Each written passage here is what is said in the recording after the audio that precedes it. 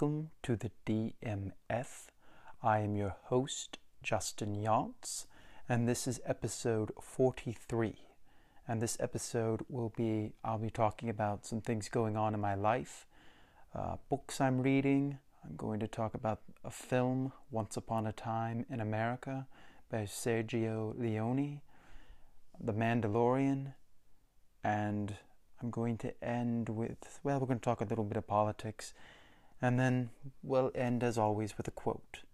So, stay tuned.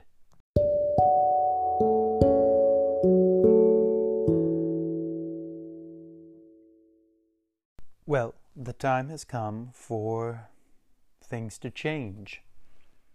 And one of the things I'm going to change is I'm going to be upgrading some of the equipment. And one of the things I've been looking at purchasing to add more depth and pristine quality to this show is I think I'm going to buy the new Shure MV7 microphone. I think that will add a great deal, and I think I might start using my recorder, an audio interface with perhaps an XLR mic, XLR cable, but I'm not sure. From what I've read, the Shure MV7 is pretty much the top in the USB microphone category.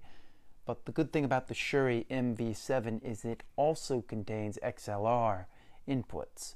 So you can use the USB mic, you can use it as a USB mic, or you can use it as an XLR mic. So, and the Shure MV7B has been the gold standard in podcasting. You can see it in Joe Rogan's show. It's been used by musicians to record. It's a standard. Apparently, originally, it started out as the microphone that they recorded Thriller with. So it's just a beautiful microphone. Now, this is not the MV7B. This is the MV7 that was released this year. And I was looking at the Blue Yeti, but it seems like the Blue Yeti is a condenser mic. And for what I'm doing, I need a dynamic mic, because I don't want these things like the air conditioning picking up. I want it to be more broadcast quality, and from what I've read, this is the best way to get that. I hope you enjoyed the interview I did with Charles Del Rose. I think we're going to do some more. Mostly it's going to be a lot of wrestling, but we'll talk about films as well. I haven't come up with a title for our segment, but that's something that I'm looking at doing, is upgrading the quality here. And that's something I want to do, and I think this microphone will give me a step in that direction. I don't know if it's the complete step in that direction. I would like to start maybe recording my own intro to it, so that it maybe a theme song, something similar to that. But that's kind of where I'm going with this. So I'm excited. I see new things are on the horizon, and I just want to say thank you for listening, and thank you for 43 episodes. Let's, as I said before, make it another 43. So that's what I'm looking at. I'm looking at upgrading the equipment, and I think that's going to make a big, because right now I'm using a lavalier mic, and it served me well for what I was doing. But now, as I delve deeper into this and do more interviews and use more Skype and more Zoom and things like that, I need to step it up. And I think the Shure MV7 is the right step in that direction. Plus, I want to start doing the YouTube channel. So that's where we're going. I want it to be pristine, broadcast quality, the best I can give you. And I can't really give you the best I can with this little lavalier mic. I'd have to go back and redo everything. And with a dynamic mic, it will take away a lot of this noise in this room, which I don't want to hear. I don't want to hear that, the AC air conditioning on. And I've been looking for a mic to do that. And I was a few seconds from buying the Blue Yeti, and then I came across the Shure MV7. I started reading about them. I was like, oh, this mic just came out now, and it's basically the gold standard right now. Some people think it's overpriced, but I think it's right for what I need it to be, and so that shall be happening soon. So get ready, because there will be a new step in quality with this podcast. With that, I turn it over to books I read. So, I found a new book. I've been talking about speed reading for quite some time here, and I finally found something that would actually push me to work harder in it and give me drills and make me work. A lot of the speed reading I see is like, do 20 minutes here, this, that. So I found this book called Breakthrough Rapid Reading by Peter Kump, and it's the best book I've read on speed reading, because it gives you drills. It forces you to keep to go beyond your comfort level. You'll read for 3 minutes, then stop, then you got to read 3 minutes again and try and pass that. Read 3 minutes again, pass that, then try and do that longest section in 2 minutes. Try and do it in 1 minute. Also, it tests you on comprehension. So I see a lot of benefits with this, and I'm very excited. And it forces you to. I got a book that I had, but I haven't really looked at reading. And the book is called 101 Songwriting Wrongs and How to Write Them, and How to Craft and Sell Your Songs by Pat and Pete LeBoeuf. I think it's LeBoeuf. And it's an interesting book. They've worked with Patti LaBelle, Bobby Womack, Snoop Dogg, Michael Peterson, a lot of people, and it's a lot of interesting aspects of singing I did not know, and writing music I did not know. As opposed to writing from your head, write more from your heart, and demonstrating what the difference between the two. So that's a book I'm really enjoying, and I'm using that with the Breakthrough Rapid Reading, because Breakthrough Rapid Reading isn't really necessarily a book, but more of a workbook, and forcing you to do drills and to get better. The other book I'm looking at and I've been enjoying is Pam Grout's second book in the E series. It's called E Cubed, and it's 9 more energy experiments that prove manifesting magic and miracles through your full-time gig. And it's just as wonderful as her last book, and I really enjoy it, and it really puts a lot of things into perspective, and I'm thrilled I have it. And as I said, these are great books, so I recommend them, and try out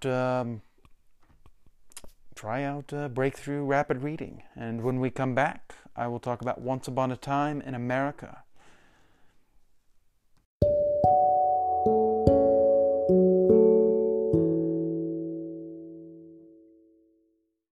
Okay, so the movie we're going to talk about today, it's only one film today, and it is Once Upon a Time in America by Sergio Leone.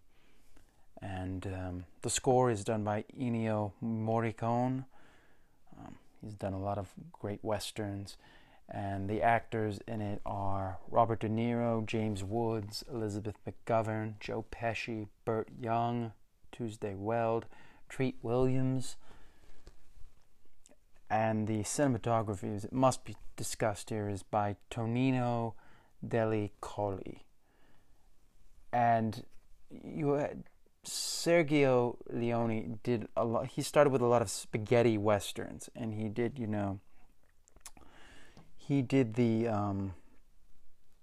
the Dollars trilogy with Clint Eastwood, A Fistful of Dollars, For a Few Dollars More, and The Good, the Bad, and the Ugly. And now he also did Once Upon a Time in the West, Duck, You Sucker. I mean, this man is a legend, an Italian filmmaker. And he did one of the great films that is almost underappreciated and not really understood because of unfortunate circumstances that made it so it couldn't be as good as it could have been. It's based on the Harry Gray's novel, The Hoods, and it's basically about Jewish gangsters in New York City and their rise to crime and kind of their fall. And there's a lot of things about betrayal and aspects like that. I think we'll get into spoilers, but here I'm just going to kind of talk a little bit about just some things. It has the song Yesterday is in it, and it's a really interesting rendition of it.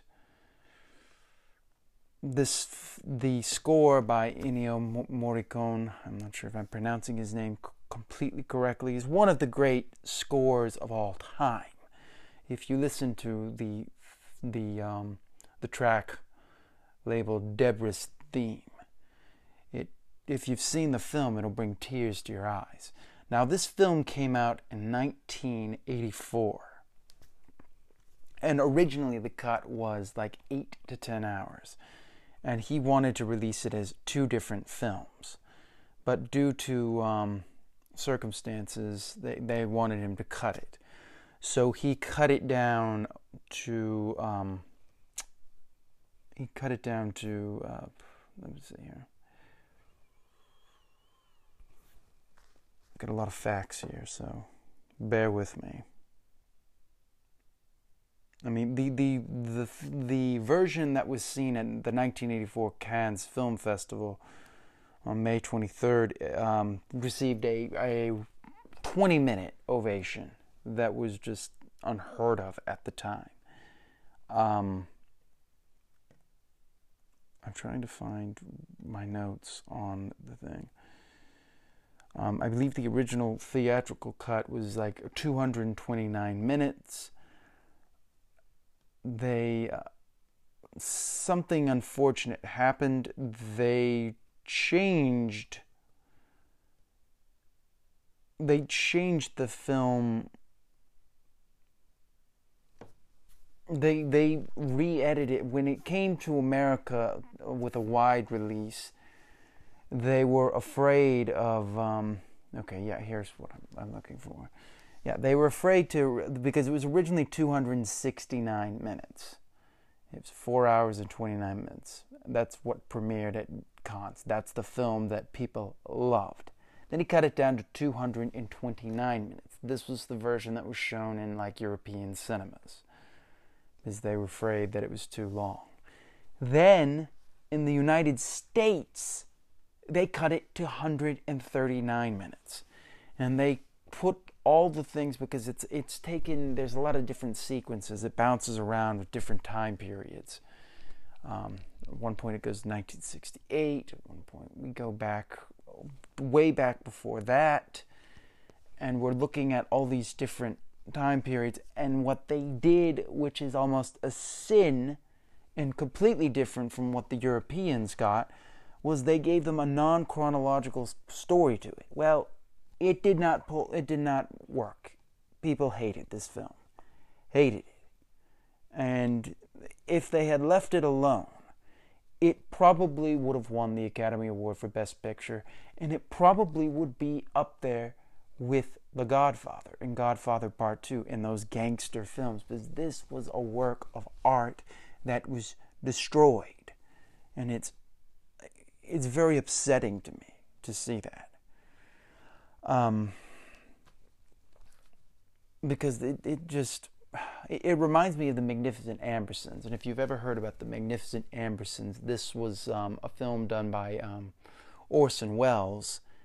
And they cut it out and ruined it and made it horrible. And he said if they just left that film alone, it probably would be better than Kane, Citizen Kane. But that's what happened. Now, a good thing did happen. They tried to restore it, and they restored it to they restored it to like 251 minutes. Now, we didn't get the 269 minutes, which is what I want to see, which we still haven't gotten that yet. But we do have a 250-minute version.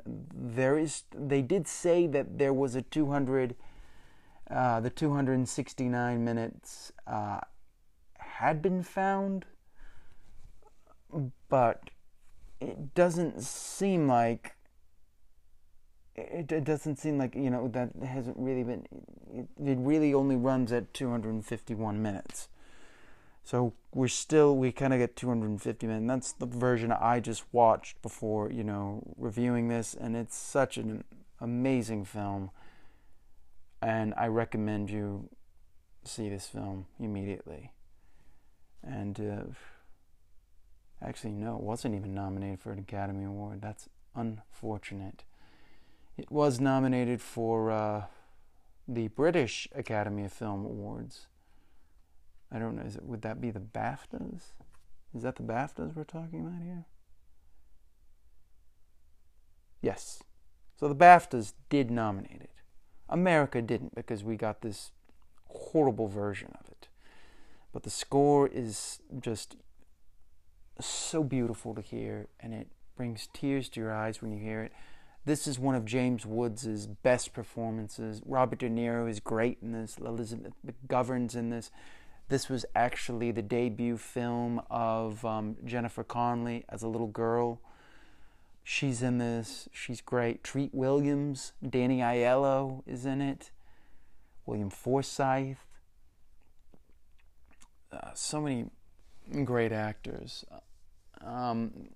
It really talks. The film is really about betrayal and what it's like in America. I mean, like it says, once upon a time in America.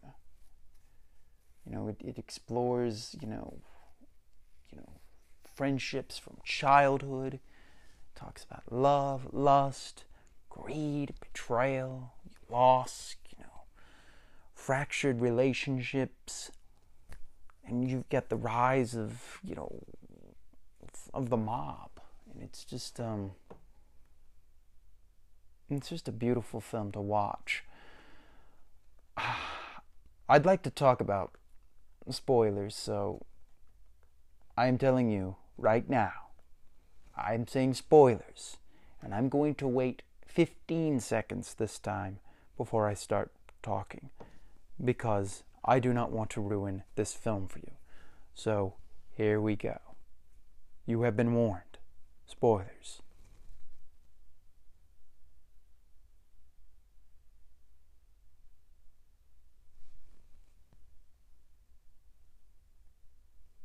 Okay. Spoilers. You've been warned. And I will write a disclaimer in the thing, and I've given you as much warning as I can. All right, so the film is interesting because the character of Noodles, David Aronson, who is played by Robert De Niro, and a younger kid, because we see him as a child. At first, I really don't want to just read through this whole thing, but it takes place. A lot of the stuff happens during the Prohibition era, where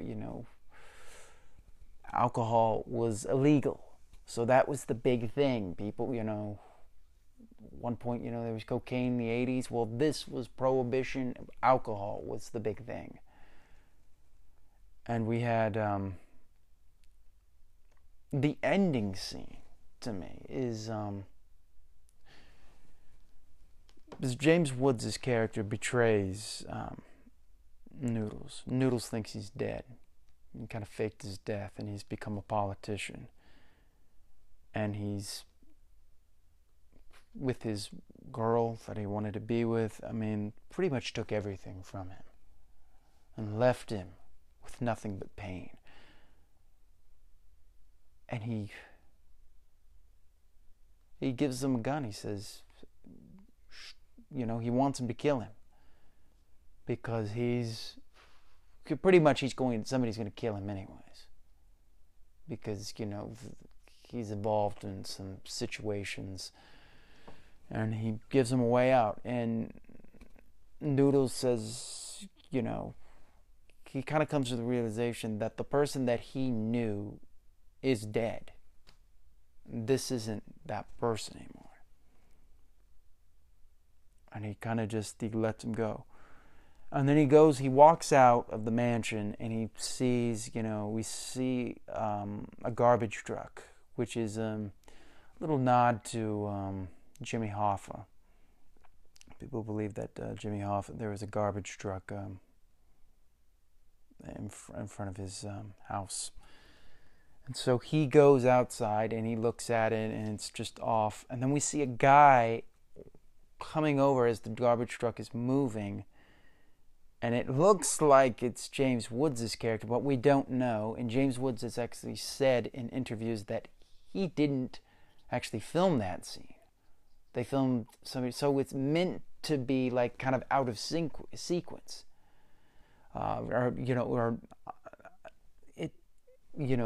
It's meant to mess with you in that way, because it's not actually James Woods, but you can't tell because it's like this silhouette of a person. And the truck comes by, and he passes his view, and he gets onto the garbage truck, and then we see him disappear, and we just see the grinders of the garbage truck as it fades in the back. Now, some people think, did he just jump into a garbage truck? He was human garbage, so he jumped in there. Did he plays with the way he films it is so unique. And then after the garbage truck goes, we see two headlights coming on, and it's kids like partying, and God Bless America is going, and it's almost like saying like Noodles' time is over and we are in a new era as the glass breaks. And it just, when I first saw it, I was taken back by it. It was just so, I was like, what is that? I don't even know what to make of it. It was so unique. I mean, but we don't know where Max, that's the name of James Woods' character in it. And then we return back to the opening scene of 1933, and we have Noodles. He's in the opium den, and he's taking his drug, and then he starts to grin, and we cut to credits. Now, some people say, is he looking back on things? Is this all in his head? Is he seeing this before? Is he hiding? There's a lot of different interpretations of this. Charles De La Rose, my friend, is a huge fan of this. He actually is probably the person that actually turned me on to this film, because I didn't realize how much, because I always knew of the bad version, but when you look at this, you're like, yes, this really is an amazing film. So I credit him with bringing that to me. But it's just one of the most beautiful films you'll ever see, and I hope one day we will get the 269-minute cut. I know that they found another scene, and it's kind of like the color timing's all off. But this is a film that should have won an Academy Award. I don't care what anybody says. This is, it really is. It's so good. Such a unique film, filmed in such a, the blood he uses, that bright blood. I could go on and on about this, but right now I've already talked for 15 minutes, and I am going to go in depth with this. I think Charles and I are going to sit down and really delve into this film, but I need to do research on that and really do that. I wanted to touch on it because that was the film I watched this week, and I want to talk about it. And I think now, in retrospect, people look back on it and realize what an amazing film it is.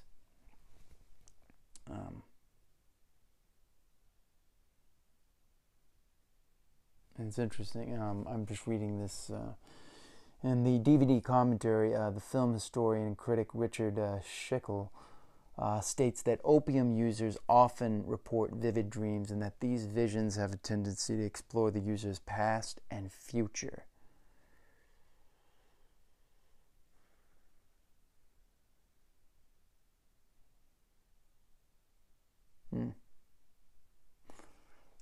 In 2015, the film was ranked at number 9 on Time Out's list of the 50 best gangster films of all time. I think it should be number 3 or number 2. Behind Godfather, Godfather Part 2, and then there's this. And maybe you could even put that above those, because this has a grittiness that those films don't have.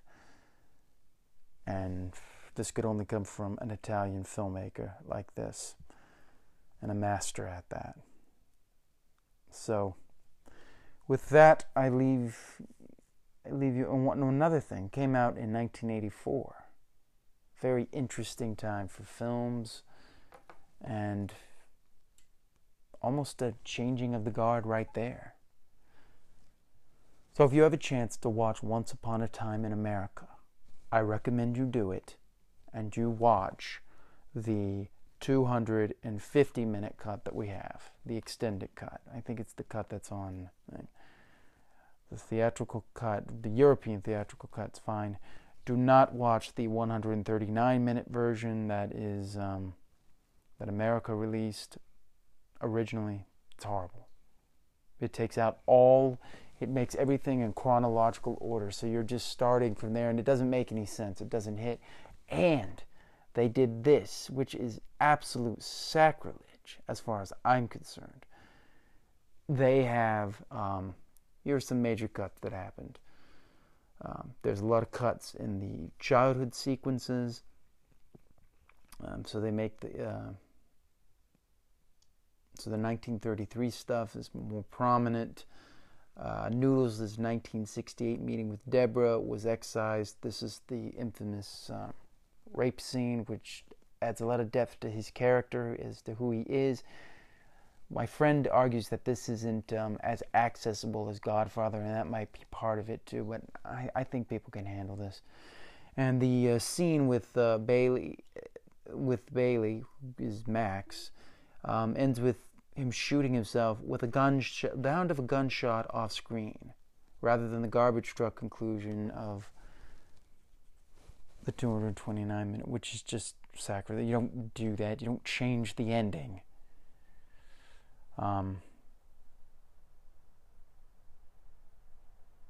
They're trying to get the 269. So they were going to show it at Cannes, but the restored film was pulled from circulation, pending that I guess they need more work on it. So with that, we'll talk about the Mandalorian and a little politics. So thank you.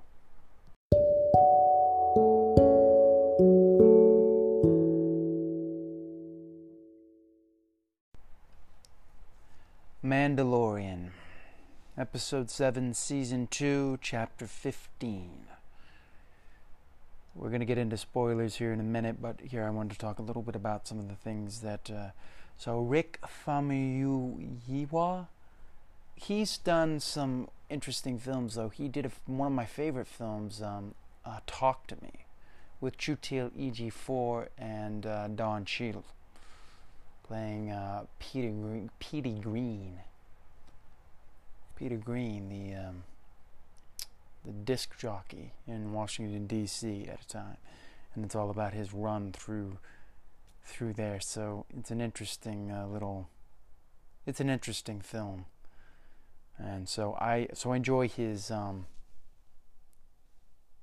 I enjoy his work. Let me just, before I go to spoilers, let me just make sure that he's also he did Brown Sugar.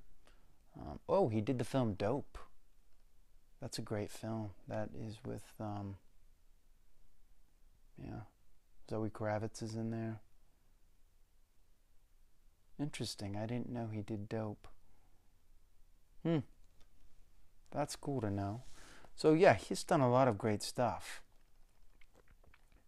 He did the film Our Family Wedding, which isn't a particularly great film, but it's okay. Kind of the last of Carlos Mencia.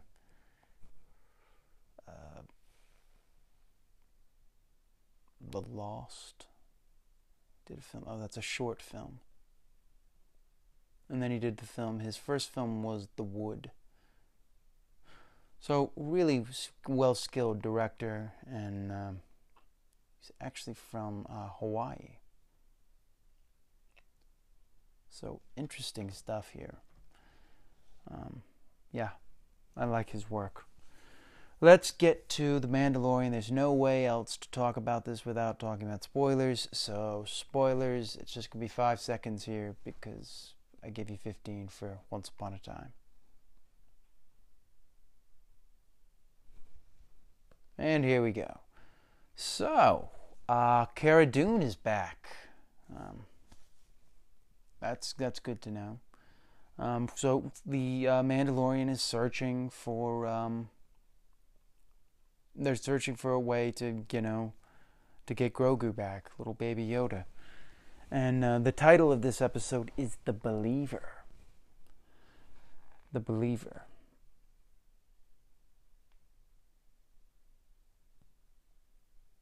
Yeah, and Baby Yoda is not in this episode at all. So this is the first time we have no Baby Yoda or Grogu. They talk about him. And so they kind of are on a mission to do something. So Cara Dune bails out Miggs Mayfield, the ex-Imperial sharpshooter from when they were in the New Republic prison cell. And that was chapter 6. So he's being released to help them because he can get into the Imperial ships, and they're trying to get Grogu back. And he tells them about a little mining area on a little planet, and they're in Slave One. Remember, the Razor Crest has been destroyed. So now they are they're regrouping, trying to figure out what they're going to do, how they're going to get to Moff Gideon. And so they kind of go in. They got to sneak into this field of. So they visit. I'm trying to get the exact name right of the planet. There's so many planets here.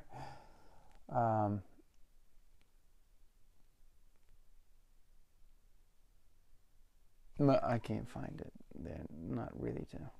Okay, Morak. So they have to go to Morak, and they hijack an Imperial juggernaut, and they impersonate the pilots, and we get some banter between the Mandalorian and Miggs, who's played by Bill Burr, and always funny.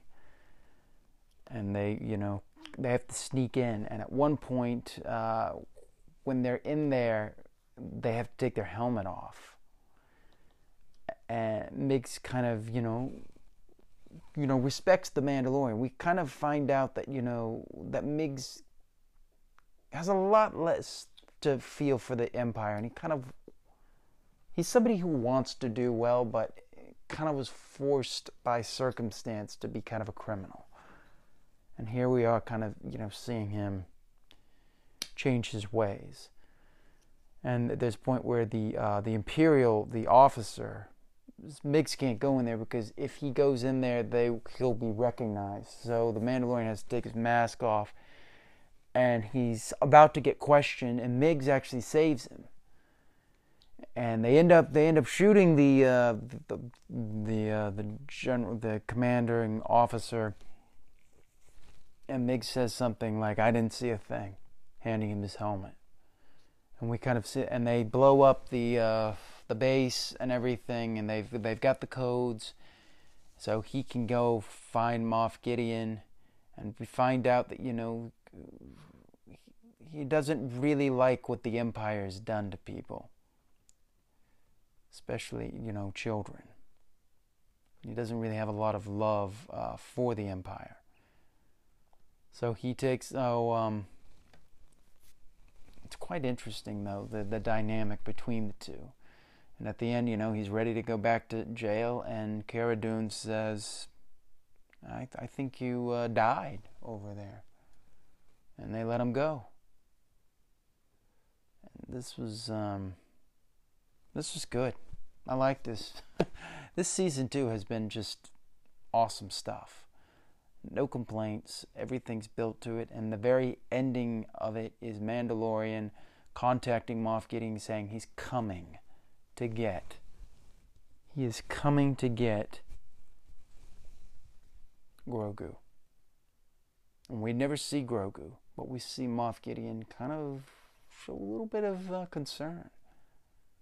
Because he's gotten this far. He got a code to be able to come on to communicate with Moff Gideon. So he's coming. So now we're on the race to that. Are we going to have a Jedi come in? Is something like that going to happen? I don't know. I think this show just keeps getting better and better. Like I said, this is Jon Favreau's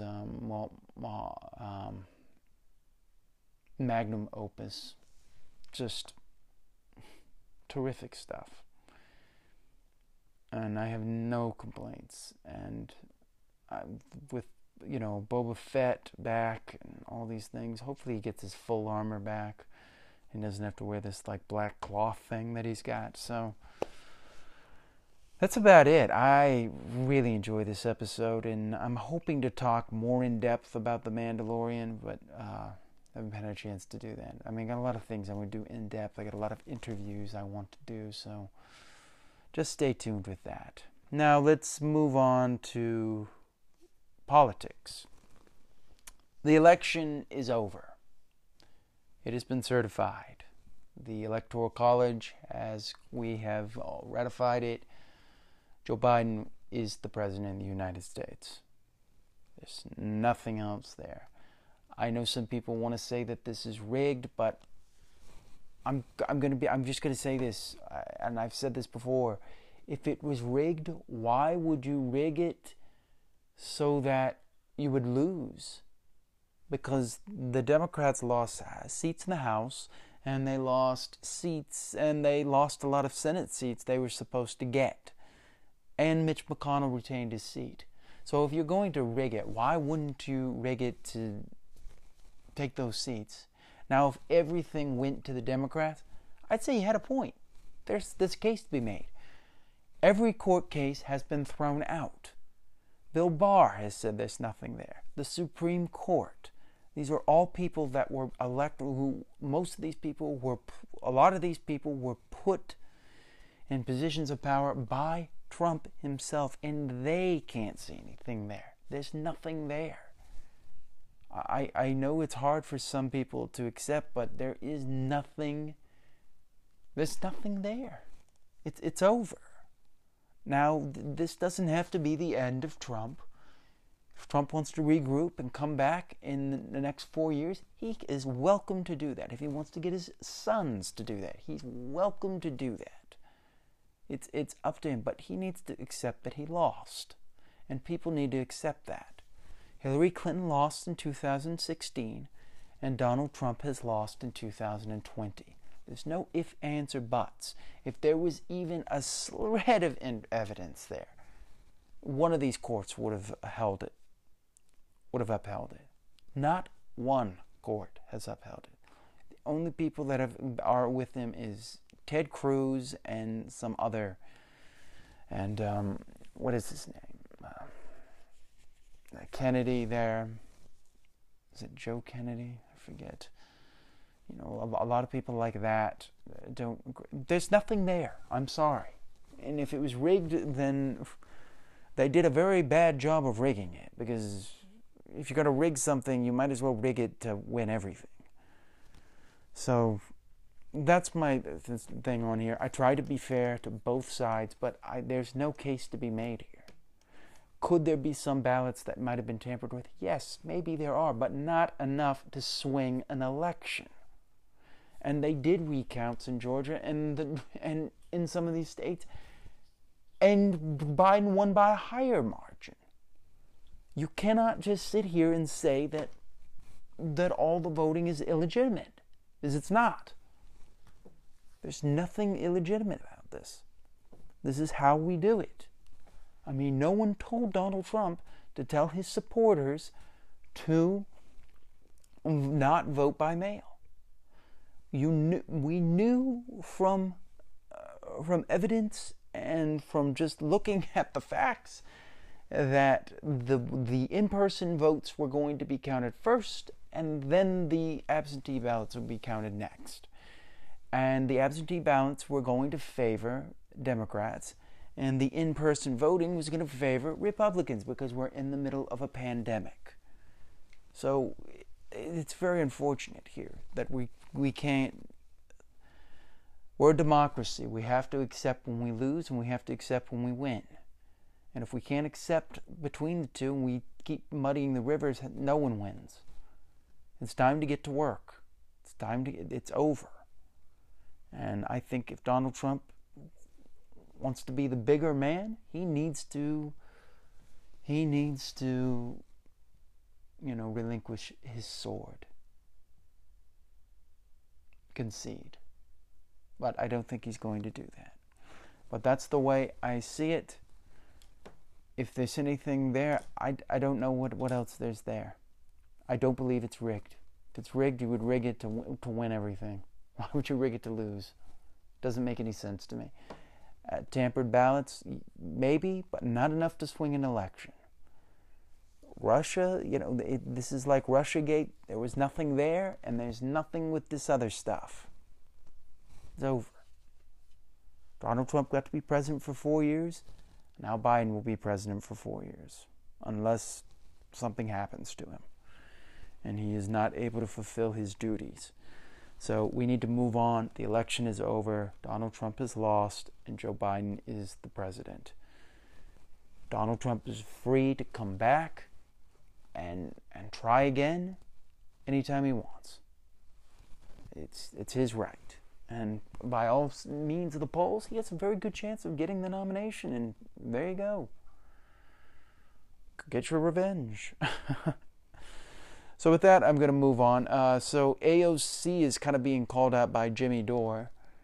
Jimmy Dore is a podcaster and a talk show host, and I think he has some comedian background.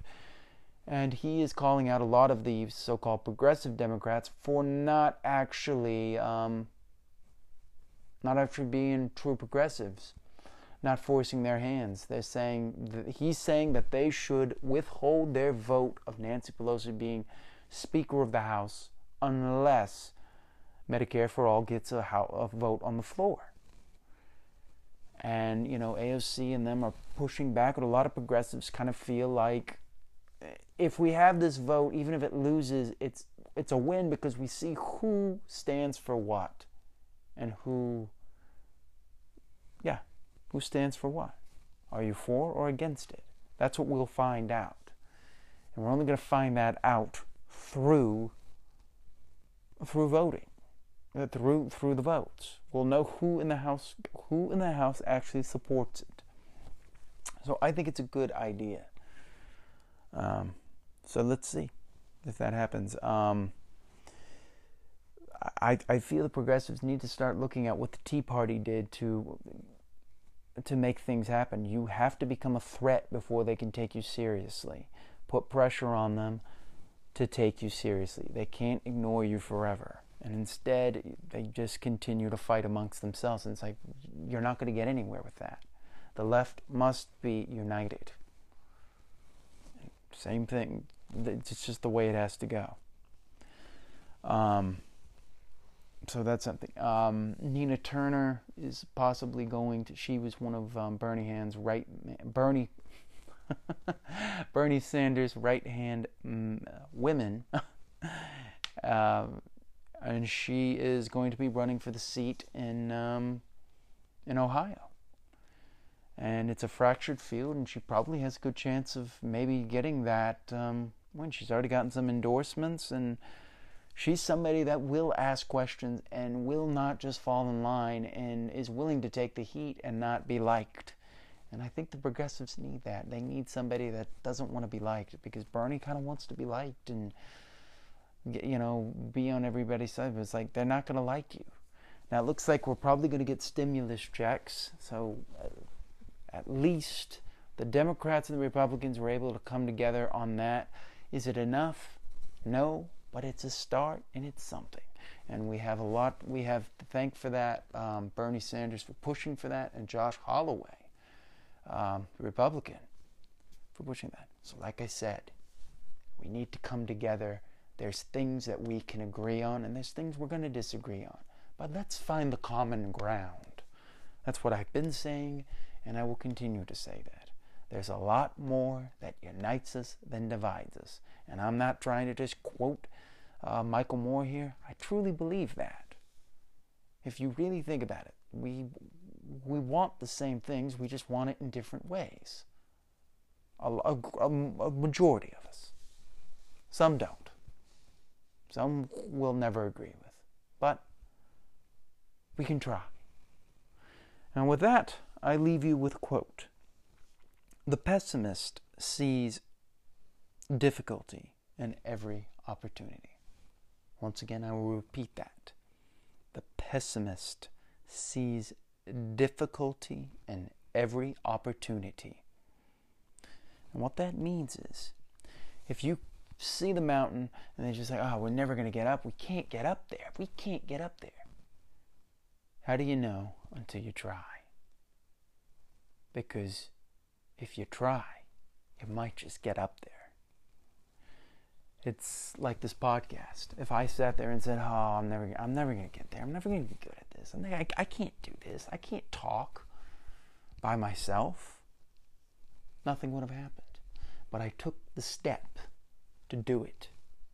And I'm better than I was the day I started. And that's all that matters. So the pessimist does see difficulty in every opportunity. And that forces them to not begin at all. But I'm saying, be the optimist and see opportunity in every situation. Flip that on its head. Instead of looking at Murphy's Law or Sod's Law of anything that can go wrong will go wrong, let's flip that on its head. Anything that can go right will go right. Anything that can go right will go right. And it's all about perception. It's perception. And it's all up to you. It is in the eye of the beholder. So, with that,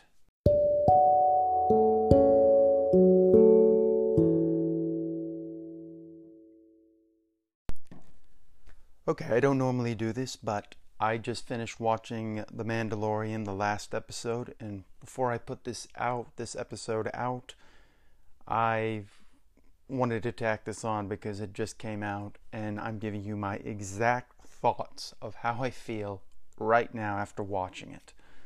So, spoilers. Well, before I get into that, this is probably one of the best episodes of The Mandalorian, and to me, this show has pretty much started to reach the Game of Thrones levels of giving you what you want as a fan and what you want to see in a show. So if you aren't watching The Mandalorian, I recommend you watch it right now because it is the best show. I think it's the best show of the year. I haven't seen The Boys yet, so I can't, but if you are a Star Wars fan, this is what you have wanted for years. A lot of people were disappointed with the last trilogy. This is almost like redemption for that, or vindication in some ways. This is it. And this episode sums up everything you want for a lot of us as Mandalorian fans. I don't have any notes right now. I've just come right out of watching it, so I'm going to give you my exact thoughts of how I feel about it right now, because it just ended, and it is exactly Thursday, 4:44 a.m. But I have to do this now. So here are spoilers. You have been warned.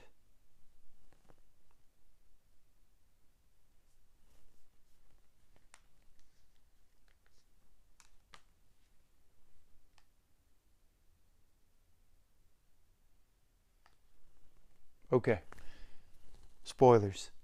We're talking about chapter 16, the last episode. This would be episode 8. I believe it's titled The Rescue. I just finished watching it. This was amazing. This was amazing. This was a show where I got up and I clapped and I was so excited. The ending was perfect. It's all about them going to save Grogu, which I thought it was going to be. And I said this in I said this in my 2 episodes before. I thought it was going to be Luke Skywalker. I was right. It was Luke Skywalker. Luke Skywalker is the one that came for Grogu. I was right. And we got to see R2-D2. So I just want to get that out of the way. The pacing, everything about this episode was just spot on. The acting, everything. Katie Sackhoff came back. Cara Dune, who was played by Gina Carano. We had Boba Fett. We had everybody you could think of was in this episode that you really wanted to see. Sasha Banks' character was back. Moff Gideon's in it. And then we got Luke Skywalker, Mark Hamill. Now they've like de-aged him and done this like kind of like, but it was so cool. It was so cool. So the episode starts off. Well, let me talk about. See, I'm like all scatterbrained right now because I just finished watching it and I'm so excited because this was the best show. This is the best episode I've seen in a very long time. It's almost starting to feel like Breaking Bad, where you're just like, wow, they're not blowing this. They keep doing better things. Peyton Reed is the one who directed this. He is Jon Favreau wrote this episode. Peyton Reed has done Ant-Man and Ant-Man 2, and I believe he's doing Ant-Man 3 as well. And this is just great stuff. When they had the Dark Troopers in there, they had kind of like nods to like the Terminator and the way it moved and everything. It was a great little face-off. So the episode is basically them. They capture at the very beginning. They capture Shuttle Tydirian, and they're with a standoff with this Imperial officer and this other Imperial officer and this science officer.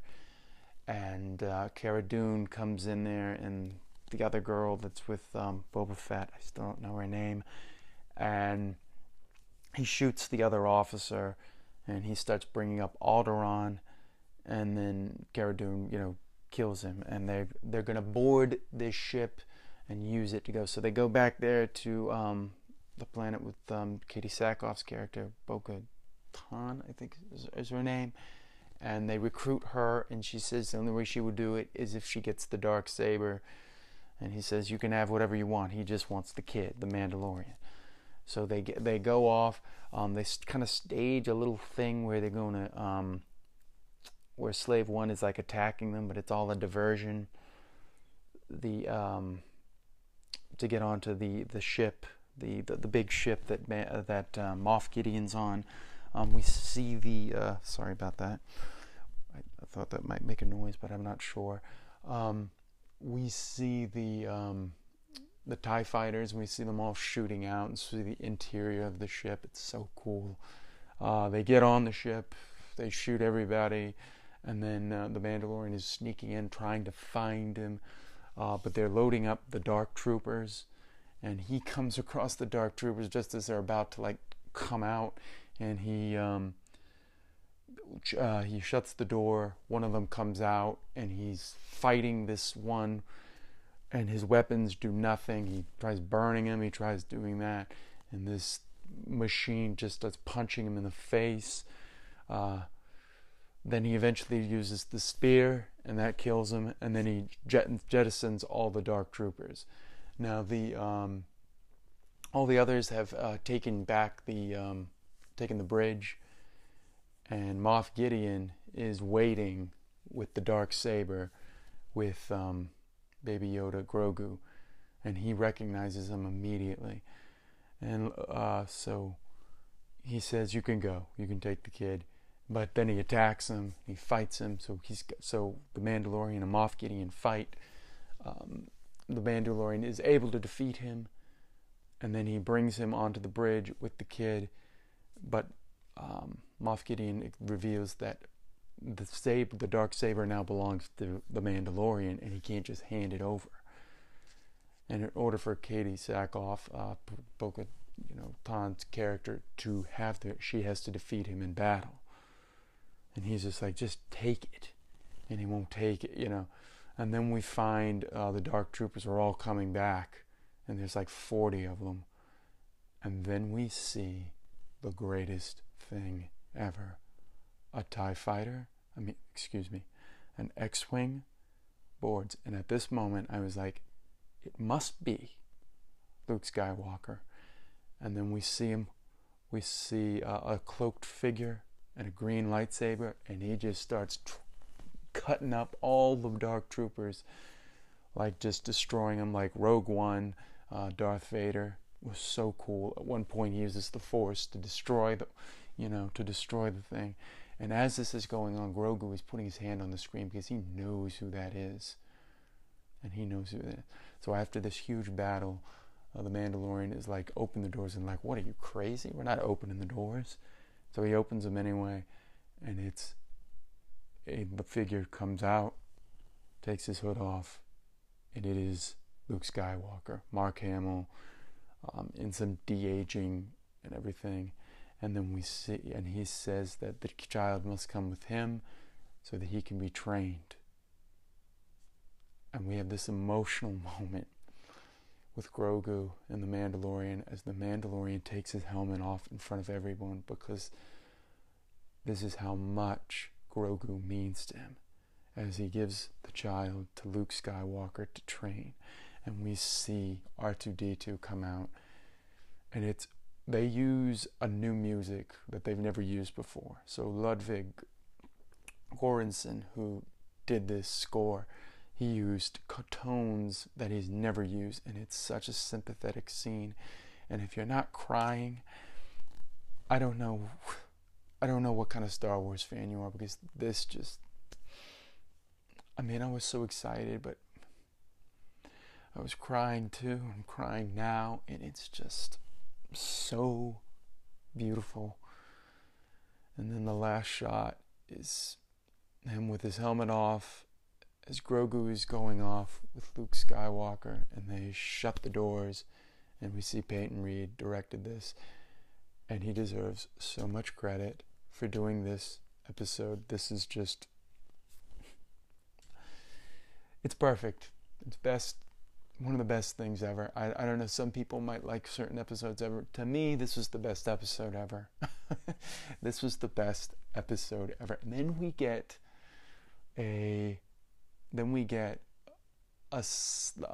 ending, a tease, and we're back at Jabba's palace, and then we see these blasters going off, and we see Boba Fett's girl is taking them all out, and then Boba Fett comes down with his blaster, and Bib Fortuna is there, sitting in like Jabba's chair, and he shoots him, and then throws him off the throne, and sits down, and we get the Book of Boba Fett, December 2021. I can't put this into words. This is like how you feel with like the Red Wedding. This is such a great episode. I'm so glad I stayed up to watch it.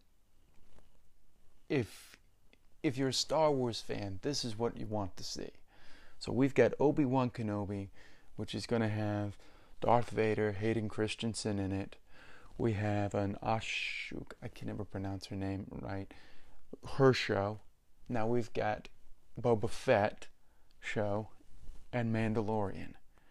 And we just got to see Luke Skywalker just destroy some people with the green lightsaber and take Grogu to train him.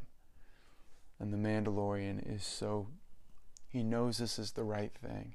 And he says, I will see you again, I promise. It was so good. They knock out Moff Gideon. I don't think he's dead, but you know they've captured him, so he's going to be kind of like probably like Lionel Luthor in Smallville. But this is just, if you are a Star Wars fan, watch this show. This has reclaimed the throne. This is the best thing they have done since the video games and the books came out. You could even go back to, the first trilogy. Some people like the second trilogy. Almost no one likes the third trilogy. I like The Last Jedi. Everything else is just passable, but I see the damage The Last Jedi has done. This is everything they want. They have made Star Wars the MCU again. They have made this a fandom that people are proud of. This is Game of Thrones level of excitement. This is great. I cannot wait for season 3. So good. Watch this. Best thing ever they've done in Star Wars, and I am just so floored. I don't have any complaints. All I've got to say is just watch the episode. So good. And with that, I will bid you adieu. I want to say thank you for listening. And as always, you can reach me at my handle, Justin Yance, at Yahoo.